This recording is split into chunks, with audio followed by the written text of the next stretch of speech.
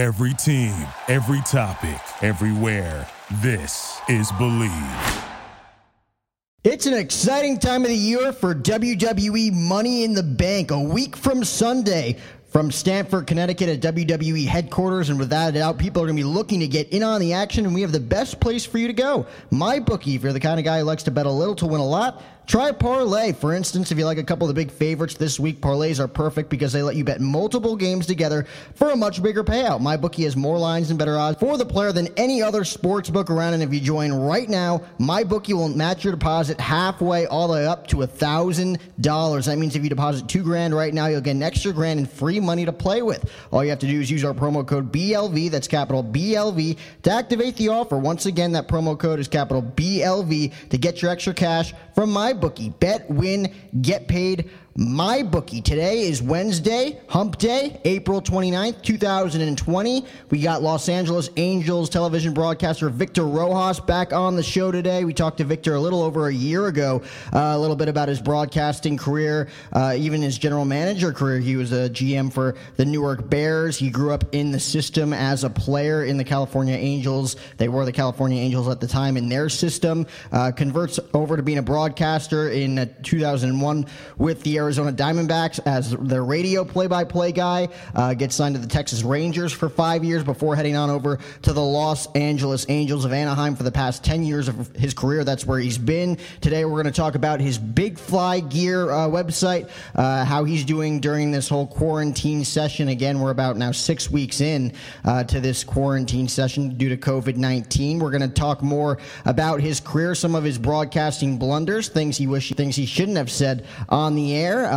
The whole experience behind Tyler Skaggs' passing and the events that led to the very emotional combined no-hitter that was thrown the first game back in Anaheim after his passing. He discusses some of the mistakes he's seen that young broadcasters today have made, if any, what opening day would have looked like for the Angels in Houston, Texas against the Houston Astros, and a lot more here on episode 187 presented by Belly Up Sports. Be sure to follow Belly Up Sports on the Twitter at Belly Up Sports. And if you're into buying tickets, I know you're not right now, but once we get rocking and rolling again, head on over to tickpick.com by using the promo code OSHOW10, that's capital OSHOW10, for $10 off your next order. And if you're into banging weights, eating steaks, and sleeping eights like I know you are, head on over to mechanutritionstore.com for all the latest protein supplements by using the promo code OSHOW20, that's capital OSHOW20. Remember, swole is the goal, size is the prize. Victor Rojas on the O Show right now.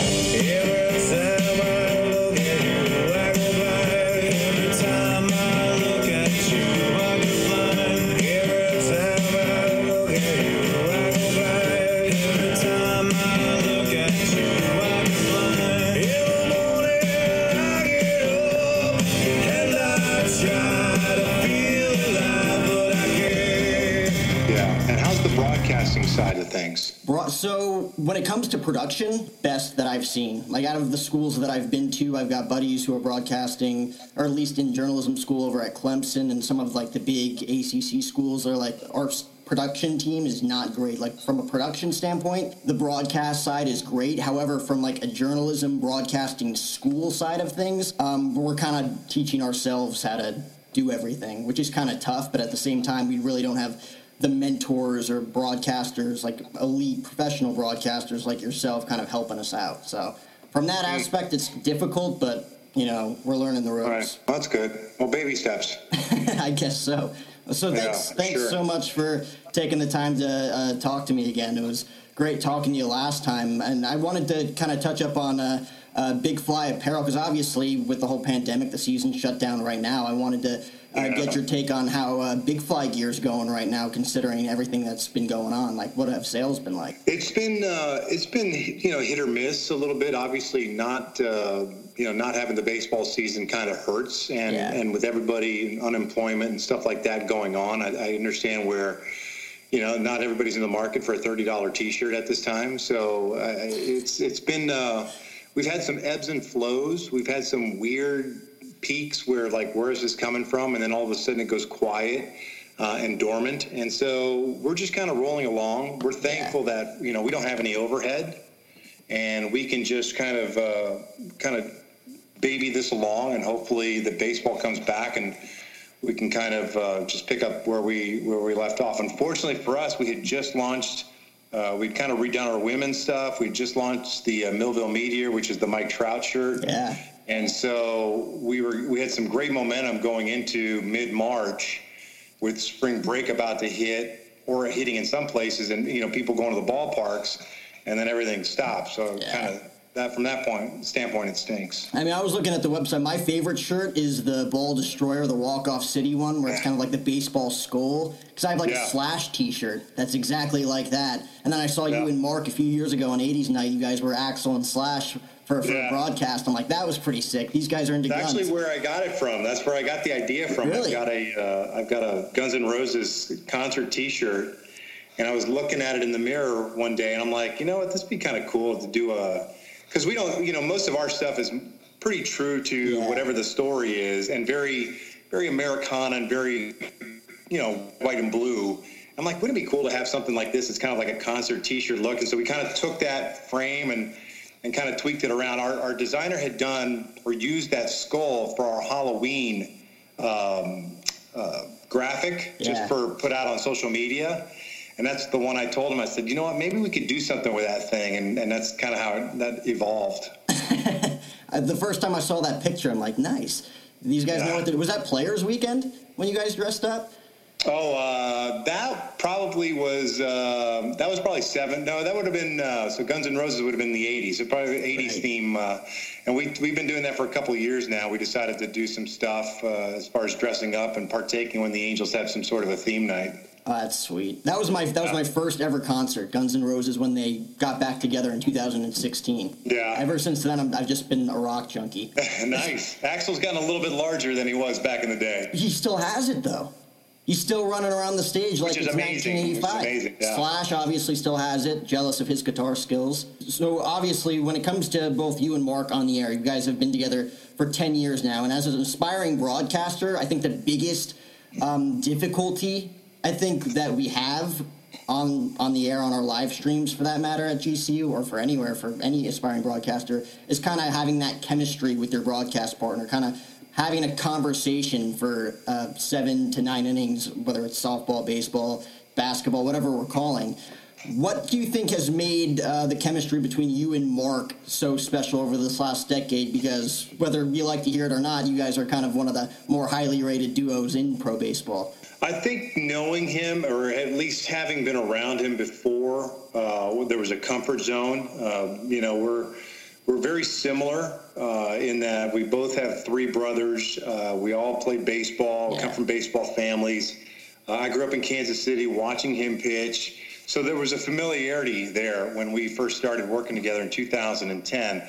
And it was a pretty easy comfort, to just kind of slide in and start doing it.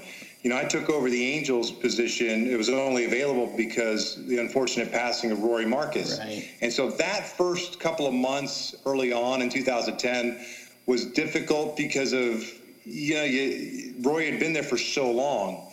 And so I was more cognizant of that as opposed to worrying about the chemistry between Gooby and I.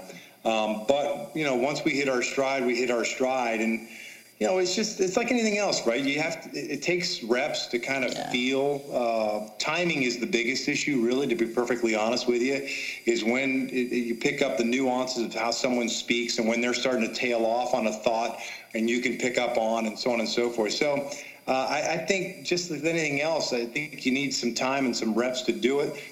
For some people, it's a work in progress and it remains a work in progress. For others, it kind of clicks. But we spend so much time together. We kind of finish each other's thoughts. We kind of know where we're at. We ride to the ballpark every day. We go home after a game, or at least on the road. We drive back to the hotel together in our own car.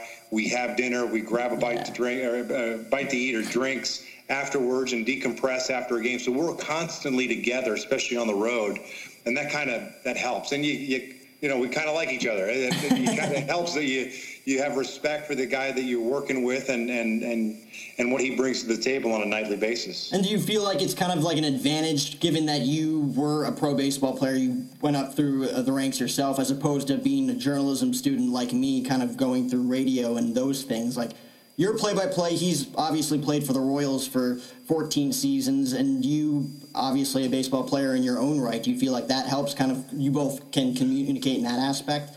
Yeah, I think so. My dad played for the Royals and is in the Royals Hall of Fame, just like Gooby is. So, Gooby, at a young age, while he was coming up with Kansas City, knew who my dad was. So there was that little connection there as well. But, I see the game differently than, say, a broadcast student that didn't come up playing the game. For most people, most kids, boys and girls, they come up playing sports, and more times than not, you will have played baseball at some point or softball at some point, so you understand the game. It depends on the level that you get to. So if you play some high school ball, that helps. If you go to college, that really helps. And if you get to the minor leagues and so on, so that you can experience what it's like, that really helps kind of bring out the guy or the girl that's sitting next to you from an analyst standpoint. And I'm speaking from a play-by-play perspective. So I view the game differently. Having been immersed in it since birth, I view the game completely different. And I watch the game. So I'm not a monitor guy because I didn't go to school to be a broadcasting student. Right. So I didn't learn to watch a game on a monitor and then pick up the ball and go from there. I'm watching the game. And so that gives me a little bit different perspective. I could tell you when a foul ball is off the bat. I could tell you when a home run is off the bat, as opposed to there's a drive, pause, find the ball, then make your call. My eyes never come off the ball. And the same goes when, ball the alley and you've got base runners. And I'm constantly following, just because of the way I was brought up, I'm following the fielders. I'm picking my runners. I'm kind of going back and forth. And it also helps that I was a radio guy. Yeah. Originally. And so you have to do that stuff on radio so that you can paint that picture.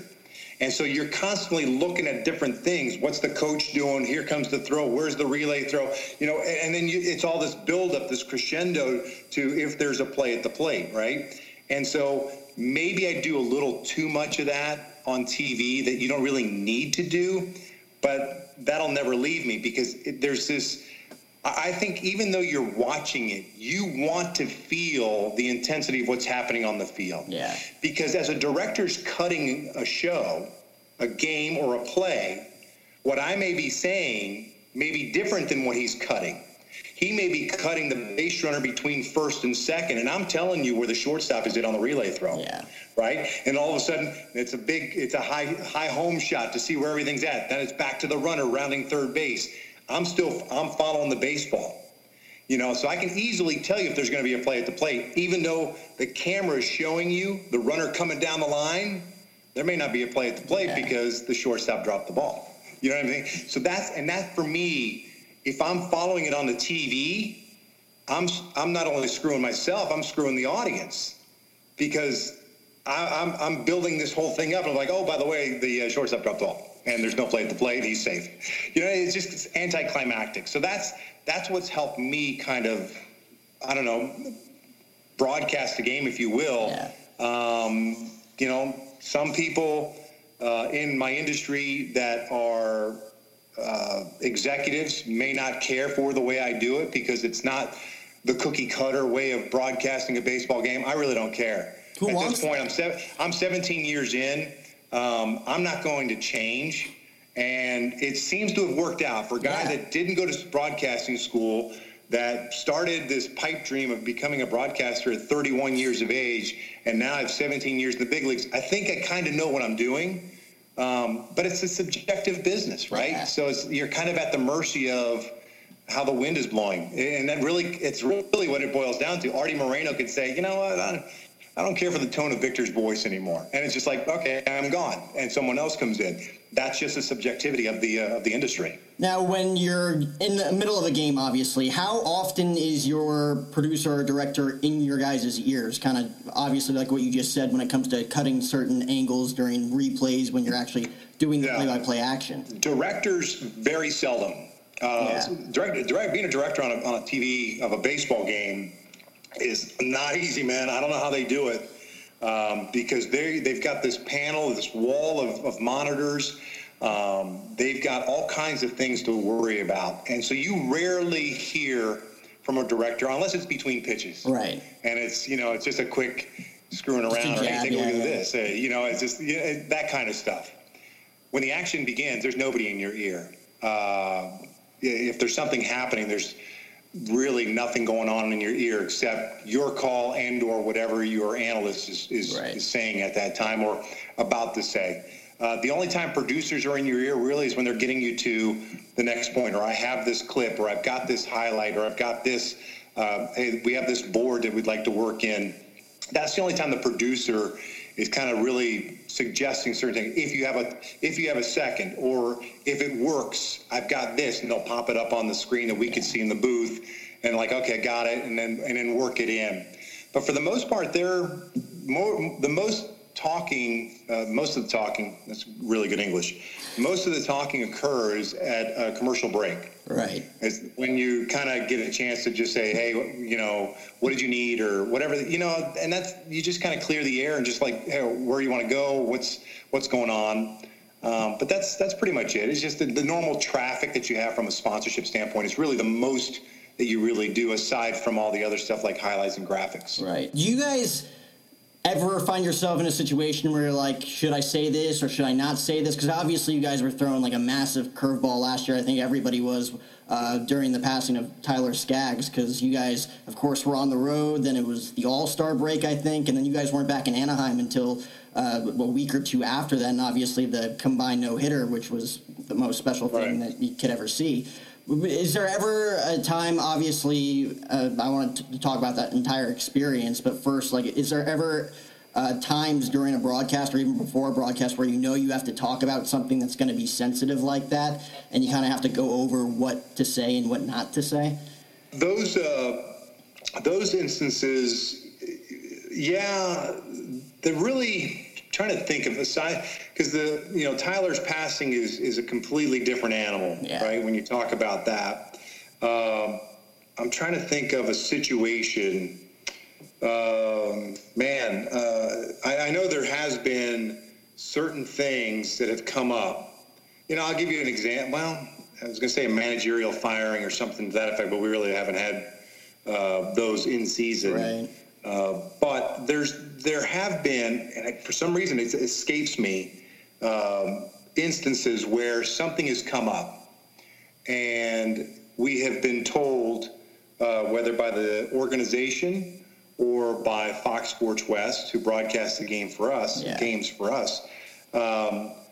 if you're going to say this, if you're going to say something, this is as generic as we want you to be.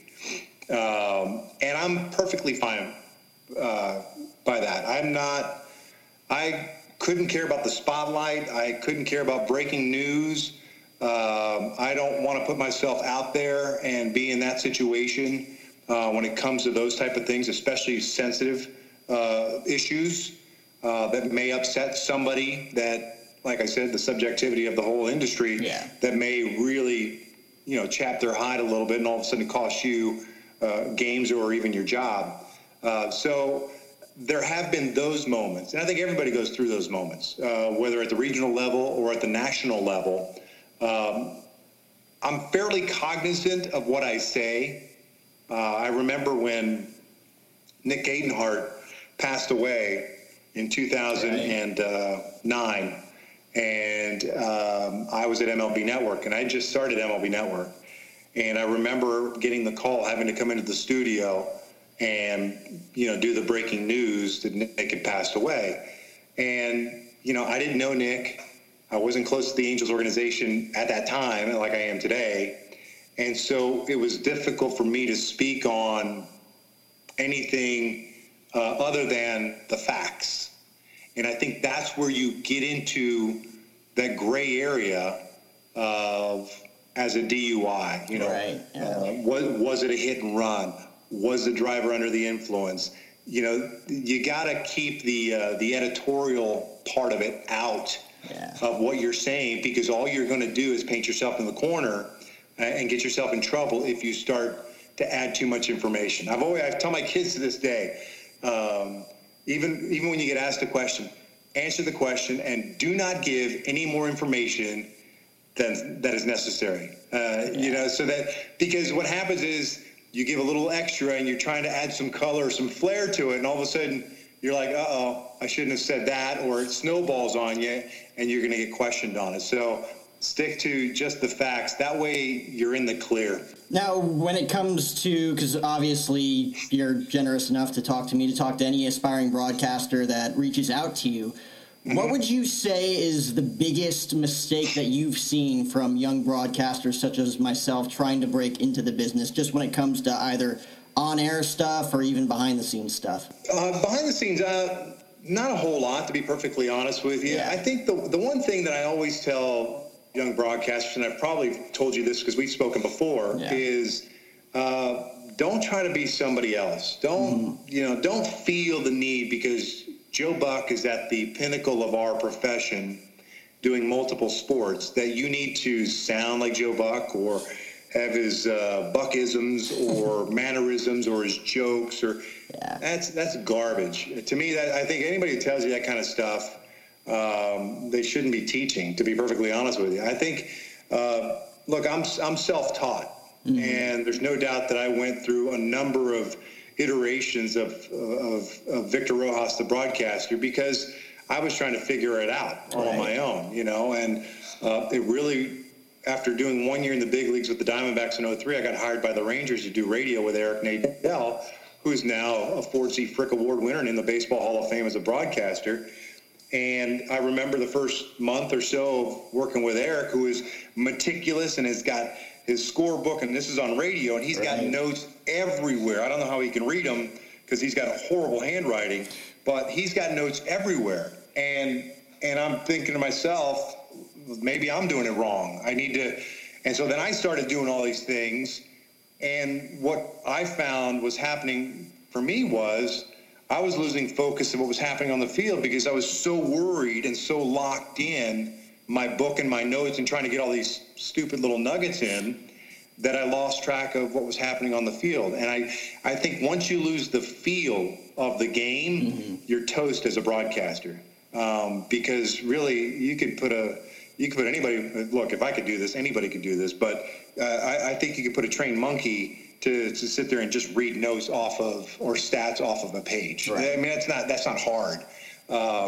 So I think feel for the game is really the biggest thing. I always, it's been said before, and I tell my kids this all the time, be the best version of yourself and not the second version of someone else. Right.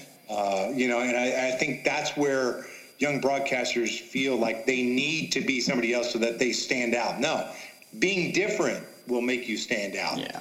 Being good and being good pipes and calling a game and tempo and all that stuff, that's what will help you stand out. Not like, trust me, there's going to be people like, oh, he sounds like Joe Buck. Oh, he sounds like Marv Albert. Oh, he sounds like Bob Costas. Click, next, because they're looking for something unique. They want to be able to mold it to their vision, their brand, and they want to look at someone that says, this person screams Cleveland Indians baseball. You know what I mean? Or whatever the case may be. And I think every organization is trying to do that. Now, when it comes to actually, like, on air, when it just comes to verbiage in general, have you ever had any, like, really bad blunders that you can recall? Yeah, I dropped an F-bomb on the air, and because I didn't know I was on the air. That was this is in 2020, 28? No, was it last year? 2 years ago, 2018. And we were in Arizona, and it was the second game of a 2-game set. We were going home to Southern California after the game. We're in Phoenix, and we do our mic checks or whatever. We tape our open on the road, so our open's already in the can. And so the next thing that we do live is, come back from break, and it's, getting ready for first pitch and the lineups. And so I put my cans on. I test, in the box. You make sure the producer can hear you and all that stuff. The cough button, and good. And I'm a guy that likes the volume. I don't like to hear myself talk, so I turn the volume really low. And I've got dog hearing too, so like high noises or loud noises bother me. I can hear the producer and I can hear Gooby, so that's all I care about. And I'm just sitting there waiting. We're a commercial break, and I forget the cat's name, pitcher for. Well, anyways, before he comes out, the PA announcer for the Diamondbacks said, "Here and now you're Arizona Diamondbacks." So I mimic that. I go, "Oh, you're Arizona," because I'm pumped. I'm ready to do the game. I'm ready to go home. And so-and-so takes the mound, and it's Simple Man by Leonard Skinner starts playing. And I didn't turn to Gooby, and all I just said was, "Oh, man, this is a great effing song." And I sense this whip around from both Gooby and our stage manager to my right. And I look, and I'm like, is that on the air? And they're like, yes. I'm like, so I went and talked back right away. I said, "Did that go over the air?" And he goes, we're checking. That's all I heard was, "We're checking." And it did make air, briefly. Yeah. And, I ended up having to apologize on the air, and I got suspended for a couple of games. But that was that. I had no idea we were on the air. Wow. And unfortunately, my wife said it's amazing that it took you 17 years because I thought it would have happened in year one. Oh, my God. With your mouth. I had no idea. I was going to say, I once said sacrifice blunt instead of sacrifice bunt on the air, and I'm like, oh, that's pretty bad. During a basketball. Do that on 420 day. I know. I think it was April. It was last year. I also said, what did I say? Shot cock instead of shot clock, which everybody got a kick out of. It happens. It happens. Sometimes, look, what I said was, I probably shouldn't have said it, or at least I should have been holding my cough button when I said it. But, always assume your mic is hot, and that way you are protected. At least I didn't drop an F-bomb. I can't believe that. That's insane. Yeah. The only saving grace to that situation, and why it probably didn't blow up as much as it normally would have, was because I think that's the day that the Urban Meyer situation happened at Ohio State. And so, it was under the rug, nobody said anything, casual Angel fans, and you can find it on YouTube, so whatever. I'm definitely looking that up after this. So I wanted to go back to the whole Tyler Skaggs situation because obviously it was an experience to say the least. Obviously, all of them, they lost a friend, a teammate. Because, again, you guys were on the road, and then it was bleeding into All-Star Week. And then, of course, the first game back in Anaheim at home, the combined no-hitter, it's just like you can't write that. I guess you could write that stuff, but, that just doesn't happen. What was that entire experience like from a broadcast standpoint? It was weird. July 1st was a Monday, so I was at home. So I live in the Dallas area. Yeah. And so whenever we come to Arlington, I just stay at home. And we'd gotten in on Sunday night. And that Sunday was I was going to say that it was a rookie thing set up. It wasn't. It was the players decided to dress up like cowboys. And so everybody had, I remember Tyler had his black jeans and boots on, his big old hat, and they were taking pictures before we got on the charter.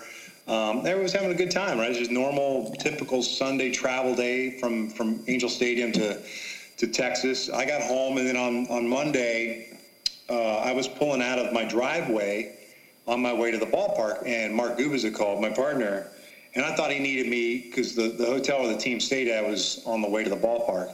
I thought he wanted me to come by and pick him up, and all I heard was Gooby crying on the other line, on the other end of the line.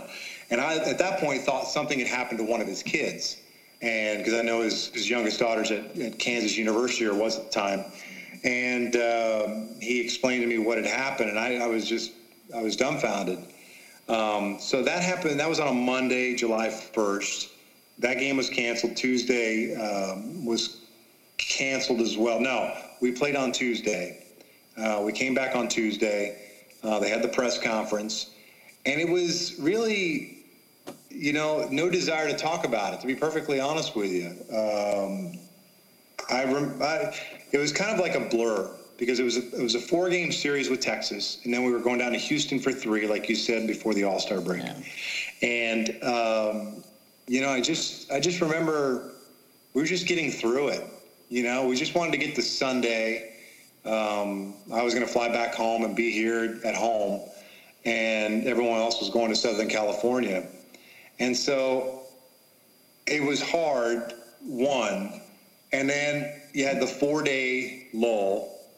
And then you knew you had to go back home on Friday, first game back, and you were going to talk about it again and rehash it because home crowd, home audience, Debbie, his mom, was going to throw out the ceremonial first pitch. And, we'd come up with some ideas for the organization, and I'm glad they implemented some of the things that they ended up doing on that Friday night. And I'll be perfectly honest with you, I say this all the time, but the one thing that stood out to me is that after the All-Star break, I'm thinking, why is Taylor Cole starting this game? I'm like, why are we having an opener? I mean, you just had 4 days off. You don't have a normal starter to start after the All-Star. That's the only thing that was going through my head. I'm like, this is really weird. But then Taylor pitches, and then in comes Felix Pena, and most of the game really was just reminiscing about Tyler. And it wasn't until about the 6th inning we were done with all the traffic and stuff, and we kind of started focusing back in on the game when we realized, dude, this would be unbelievable if this happened. And lo and behold, it did. And it was like the most incredible thing that I'd ever seen in my life. And then not but 10 minutes, 20 minutes after the game, everybody started doing the math on all these numbers, like with the score, the date, all these things, and how they all tied into Tyler's birthday. It was crazy symmetry. It was just insane. I've never seen anything. I'll never experience anything like that. And I think the team played with so much adrenaline for that week after the All-Star break, and then the wall. Then it was just kind of like going through the motions. You know what I mean? Because it was, because you're constantly. If something happened, or there was a ball hit the right center field at home, and then there's the picture of Tyler in right center field. You know what I mean? It's just one of those things like, this doesn't really mean a whole lot, And the team, even though they maybe were playing for an outside chance at a wild card, it was going to be a difficult run. I don't know how those guys did it, to be perfectly honest with you. It was hard for us, but at least I guess the difference being is we had to talk about it. We were forced to talk about it on a daily basis, whereas they could say their piece and then just put the uniform on and go hide in the field and go do their thing, Yeah. Now, when it comes from a broadcasting standpoint in that game, after, of course, everybody celebrating on the field after the combined no-hitter first game back after his passing, and for you as a TV broadcaster, the purpose is to, of course, paint the picture, and then for, big moments at the end of the game, walk-off, in this case, of course, a no-hitter, you kind of just let it sit until, you eventually wrap it up and then go to the post game. How long did you guys actually wait and let that moment kind of breathe after that final out? I have no idea, to be perfectly honest with you. I've never gone back and timed it or anything like that. I just know that there was a celebration, but it was like this tempered celebration, to be perfectly honest with you. You can go back to the first inning when Trot hits the home run. And as he's crossing home, he's looking up to the suites. It's just, I think about it now and I get emotional. It's just like it gives me chills to even think about it. But when Rengifo stumbled on that ground ball to end the game, that's where I got I'm thinking to myself, don't screw it up. I wasn't ever trying to make it a big moment. I just wanted to make the call. But then I saw him kind of stumble, and it's like, don't screw, it's like all of a sudden my adrenaline got up, and that's where I just say the Angels have no-hit the Seattle Mariners. After that, I really don't remember, to be perfectly honest with you. All I saw was guys just walking out, and then I forget who it was, the initial person that took off their jersey and laid it on the mound. And then everything happened on the mound. And, we were fortunate enough. The Angels organization thought of Gooby and I. They gave us number 45 jerseys as well to wear. And we had them on all game. And I still have mine hanging in my closet, and I'll eventually get it framed. Wow. Just because it was such a special moment, but from a broadcast standpoint, I've been fortunate enough to call, Sammy Sosa's 600th home run.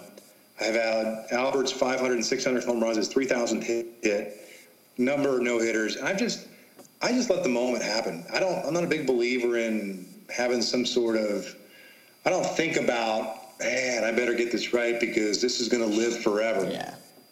You know, if you keep it simple, you don't have to worry about it, right? You know, if you're trying to be cute about it, that's when you probably stumble over words or screw it up.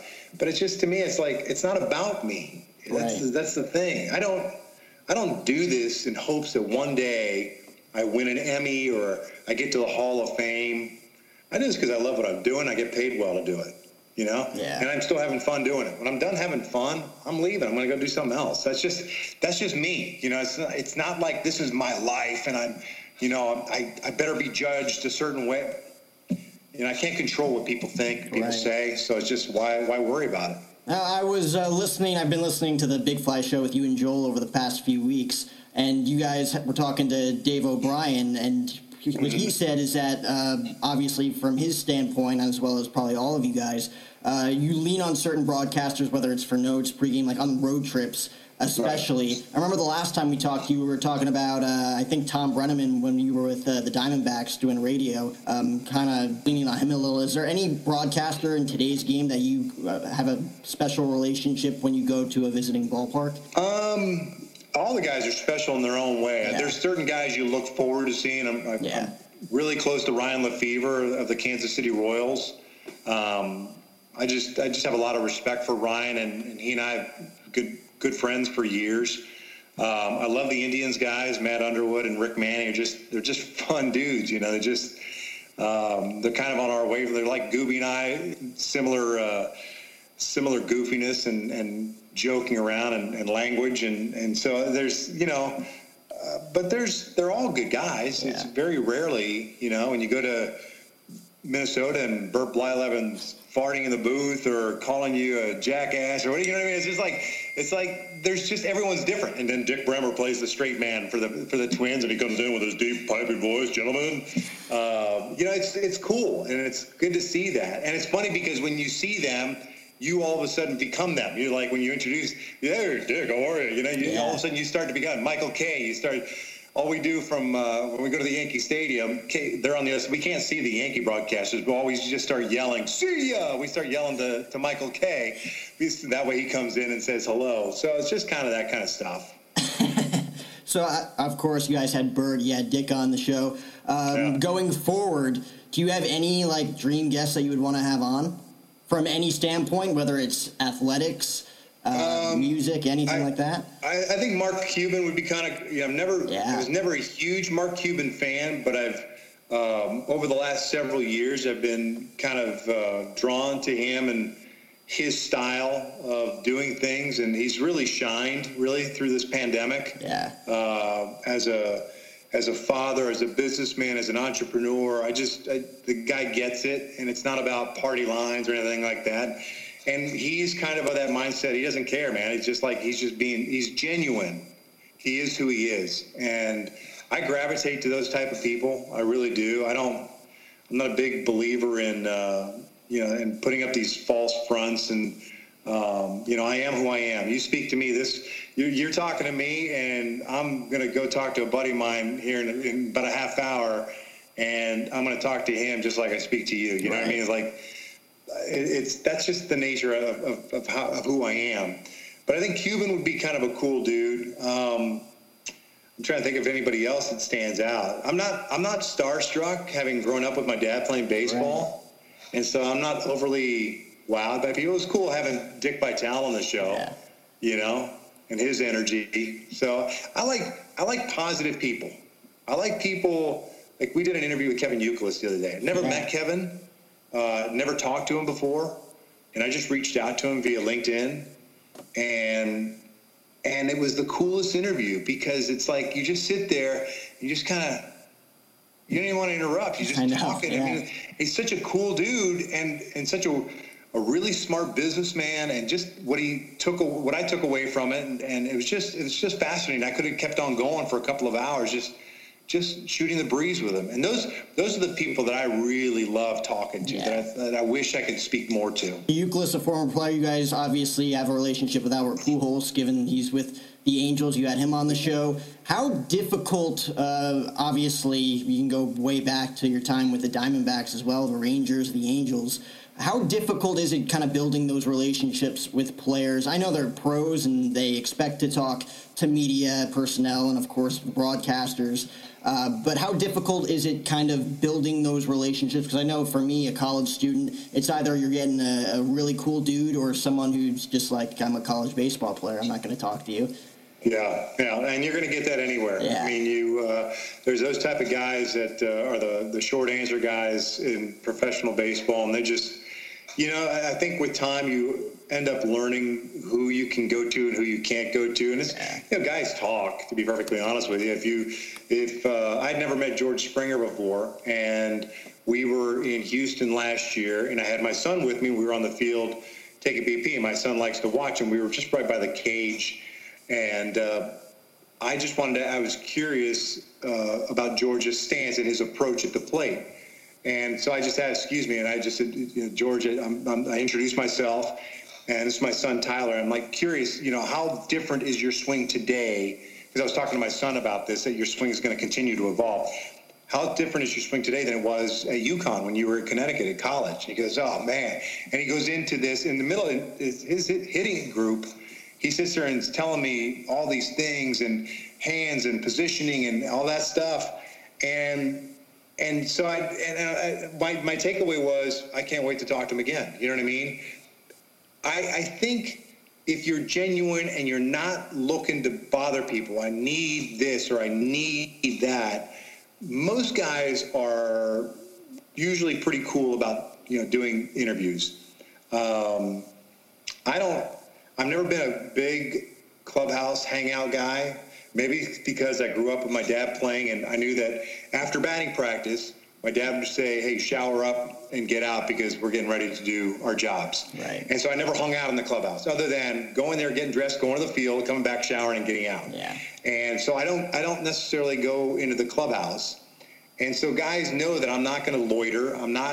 If I'm coming to you, it's because at this point, I have a genuine question to ask you, or, hey, would you mind doing this for me? So I think it just takes time. And now I'm 17 years in. Some of these guys were young, maybe in college, or even younger when I was at MLB Network, and they saw me and they kind of recognized me. And Dustin Pedroia and I have gotten that's how we got to know each other. I did an interview with him at MLB Network, never met him face to face. But when I saw him with my son in Anaheim, it was like this connection, and we knew, and he was super chill, and because they know it's a trust thing, it's like this bond, especially with the bigger profile guys. I think if you do it in a way and ask in a way that is genuine, and that you're not going to really encroach on their time, and set it up a day in advance or 2 days in advance. I think most guys will be amenable to that stuff, but it's the ones that come up with you. Hey, do you have a couple minutes? Those are the guys they want no part of that stuff. That's for sure. Now, when it comes to that, obviously you're talking with your guys. What about opposing teams? Opposing teams, again, I don't. More times than not, I will. I feel comfortable going up to guys and asking guys, hey, this is what I'm thinking about doing tomorrow. Would you have time to do this? Yeah. No, yes, whatever. A lot of guys like to go through PR, and some PR guys have their players at a position where, hey, man, ask our PR, because PR wants, and a lot of that comes from baseball ops, general managers and stuff like that want to make sure that they have a handle on who's doing what and where. But look, more times than not, what we need is 3-4 minutes of someone's time. It's not an ESPN sit down type of thing. I can hit you anywhere. I've got an E&G guy that's going to be with me. We'll shoot it wherever outside the clubhouse. I hate it, and it seldom happens doing it in the clubhouse. But I'm a one-on-one guy. Right. I don't like doing that group stuff where there's people around and you have to talk slowly, lowly. That is the worst for me. And I remember when I started doing radio, especially with the Rangers, I had to do a radio interview every day, 5 to 6 minutes. Wow. And it's like, oh, I had to go in the clubhouse. And it's like, at that point, it's like, they knew it was like, I'm coming to them. And it's the worst feeling in the world, walking. It's like the walk of shame, you know? It's like you got to walk up and ask somebody. But you learn to find guys that are good at it. C.J. Wilson was really good at doing these interviews. Oral Hershiser, you can ask him one question.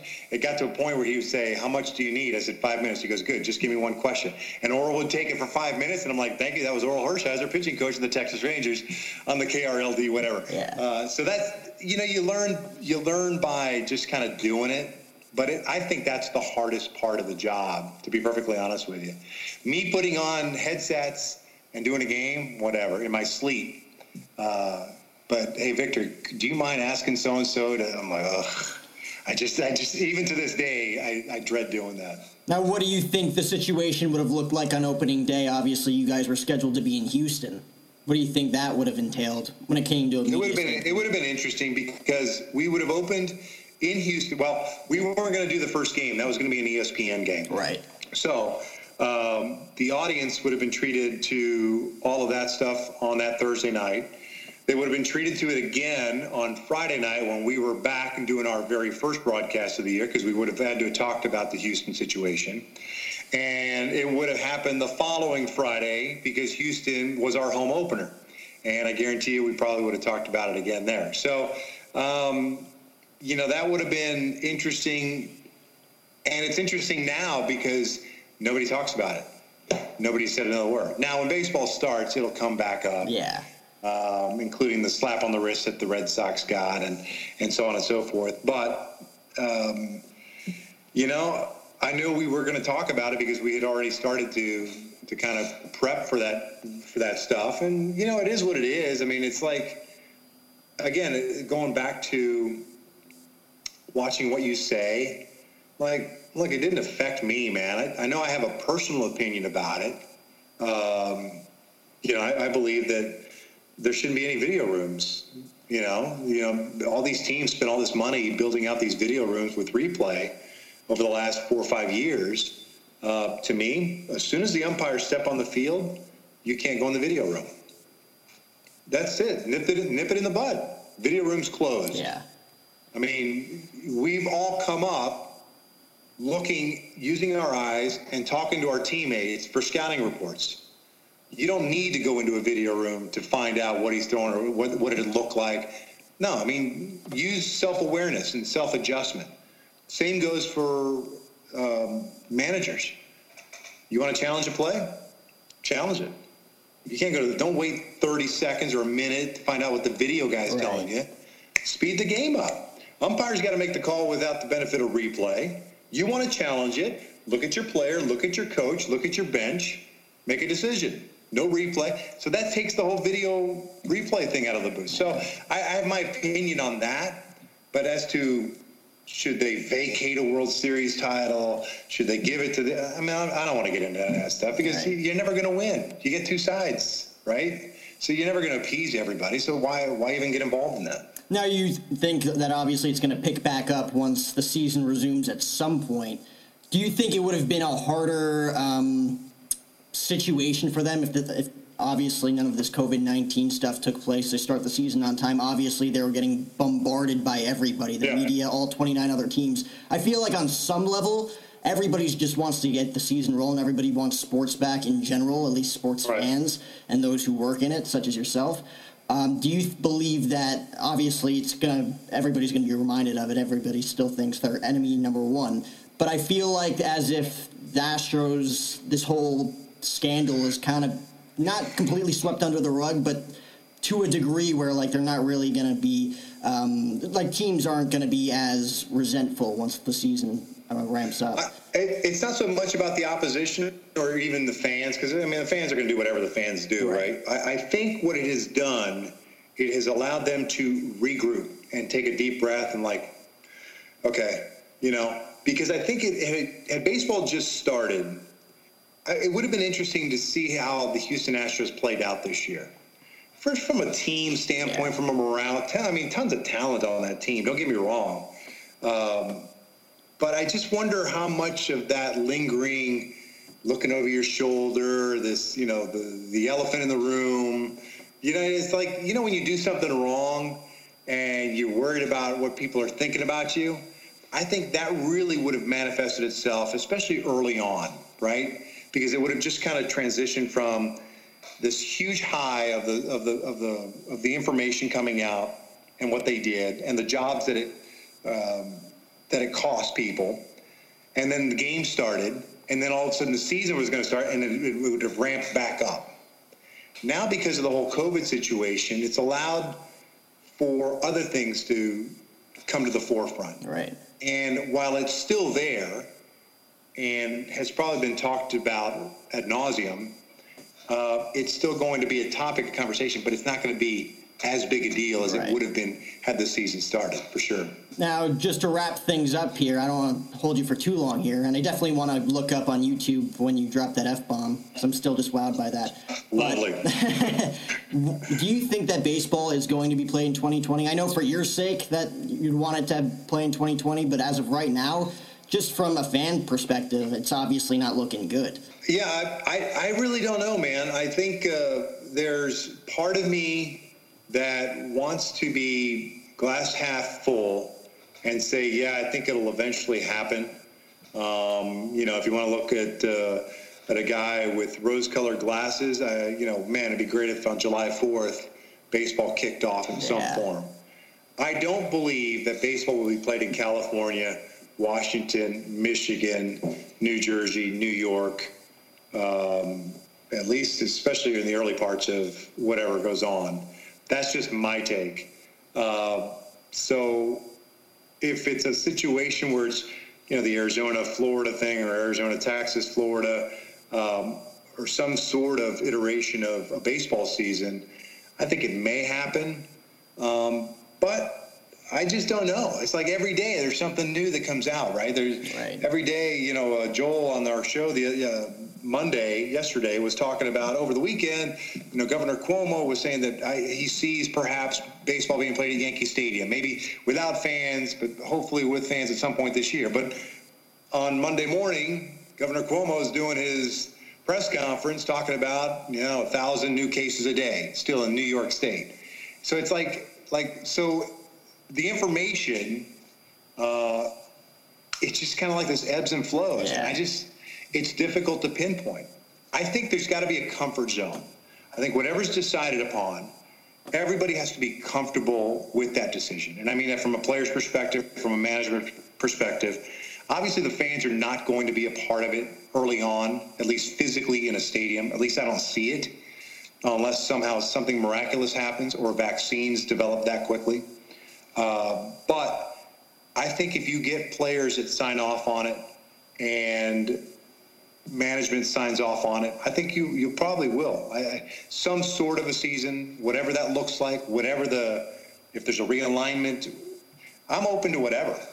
I think if baseball's ever going to try anything out, this would be the year to do it. Right. With the new CBA coming up after next year, if you're going to try things that maybe you want to put in the next collective bargaining agreement, whether it's realignment or whatever the case may be, new rules, double headers, 7 innings, anything you try, this would be the time to do it. Because I think anybody really cares about is just being able to watch some baseball or something live as opposed to the replay of whatever World Series again for the millionth time. They're looking for some content that they can kind of thrive off of. I can even throw in that new playoff format that they were suggesting. Yeah. What was it? 2 more wild card teams? They were going to do 2 more wild card teams. But I mean, what they were talking originally was, I think Bob Nightingale of USA Today was the one that said, Florida and Arizona based on your spring training homes, and then you realign based on those 15 teams in Arizona and the 15 teams in Florida. So I think the Angels would be Angels, Dodgers, White Sox, Indians, and Reds based in that area geographically in Phoenix. So that would be the Cactus League West. Yeah. And so you've got 3 divisions there, 3 divisions in Florida. You play a season, you figure it out, you know what I mean? And then get together in a neutral site and have playoffs. So expand the playoffs. I don't really care. I mean, does it really matter? Do we really care if baseball's being played in December? I don't know why anybody would really care if it's being played on a neutral site. Who cares?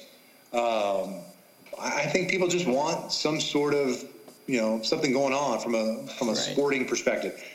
I don't think it's the end-all, be-all that baseball's not happening right now. Like, I can't believe baseball. Oh, yeah, I know. This, that. Yeah. No, I think you have to take care of the problem first, or at least have a plan in place just in case X, Y, and Z happens. So I think baseball is kind of like, a couple of weeks ago, people were clamoring, like, why doesn't Commissioner Manfred just say that this is what they're going to do? I'm like, it's not really up to Commissioner Manfred or any of the commissioners. I mean, you've got mayors, you've got governors, you've got a federal government. There's a number of variables that are involved. And I just think people are so locked into, like, I want to see baseball. It's like they don't see everything else that's going on. They've got to take the blinders off. Now, do you think, obviously, this season is going to have an asterisk next to it if they start now, even if they started in May, but, like, let's say they possibly, if there's a timetable, they start in July, August, and they want to try out all these new certain stuff, whether it's the new playoff format or anything else.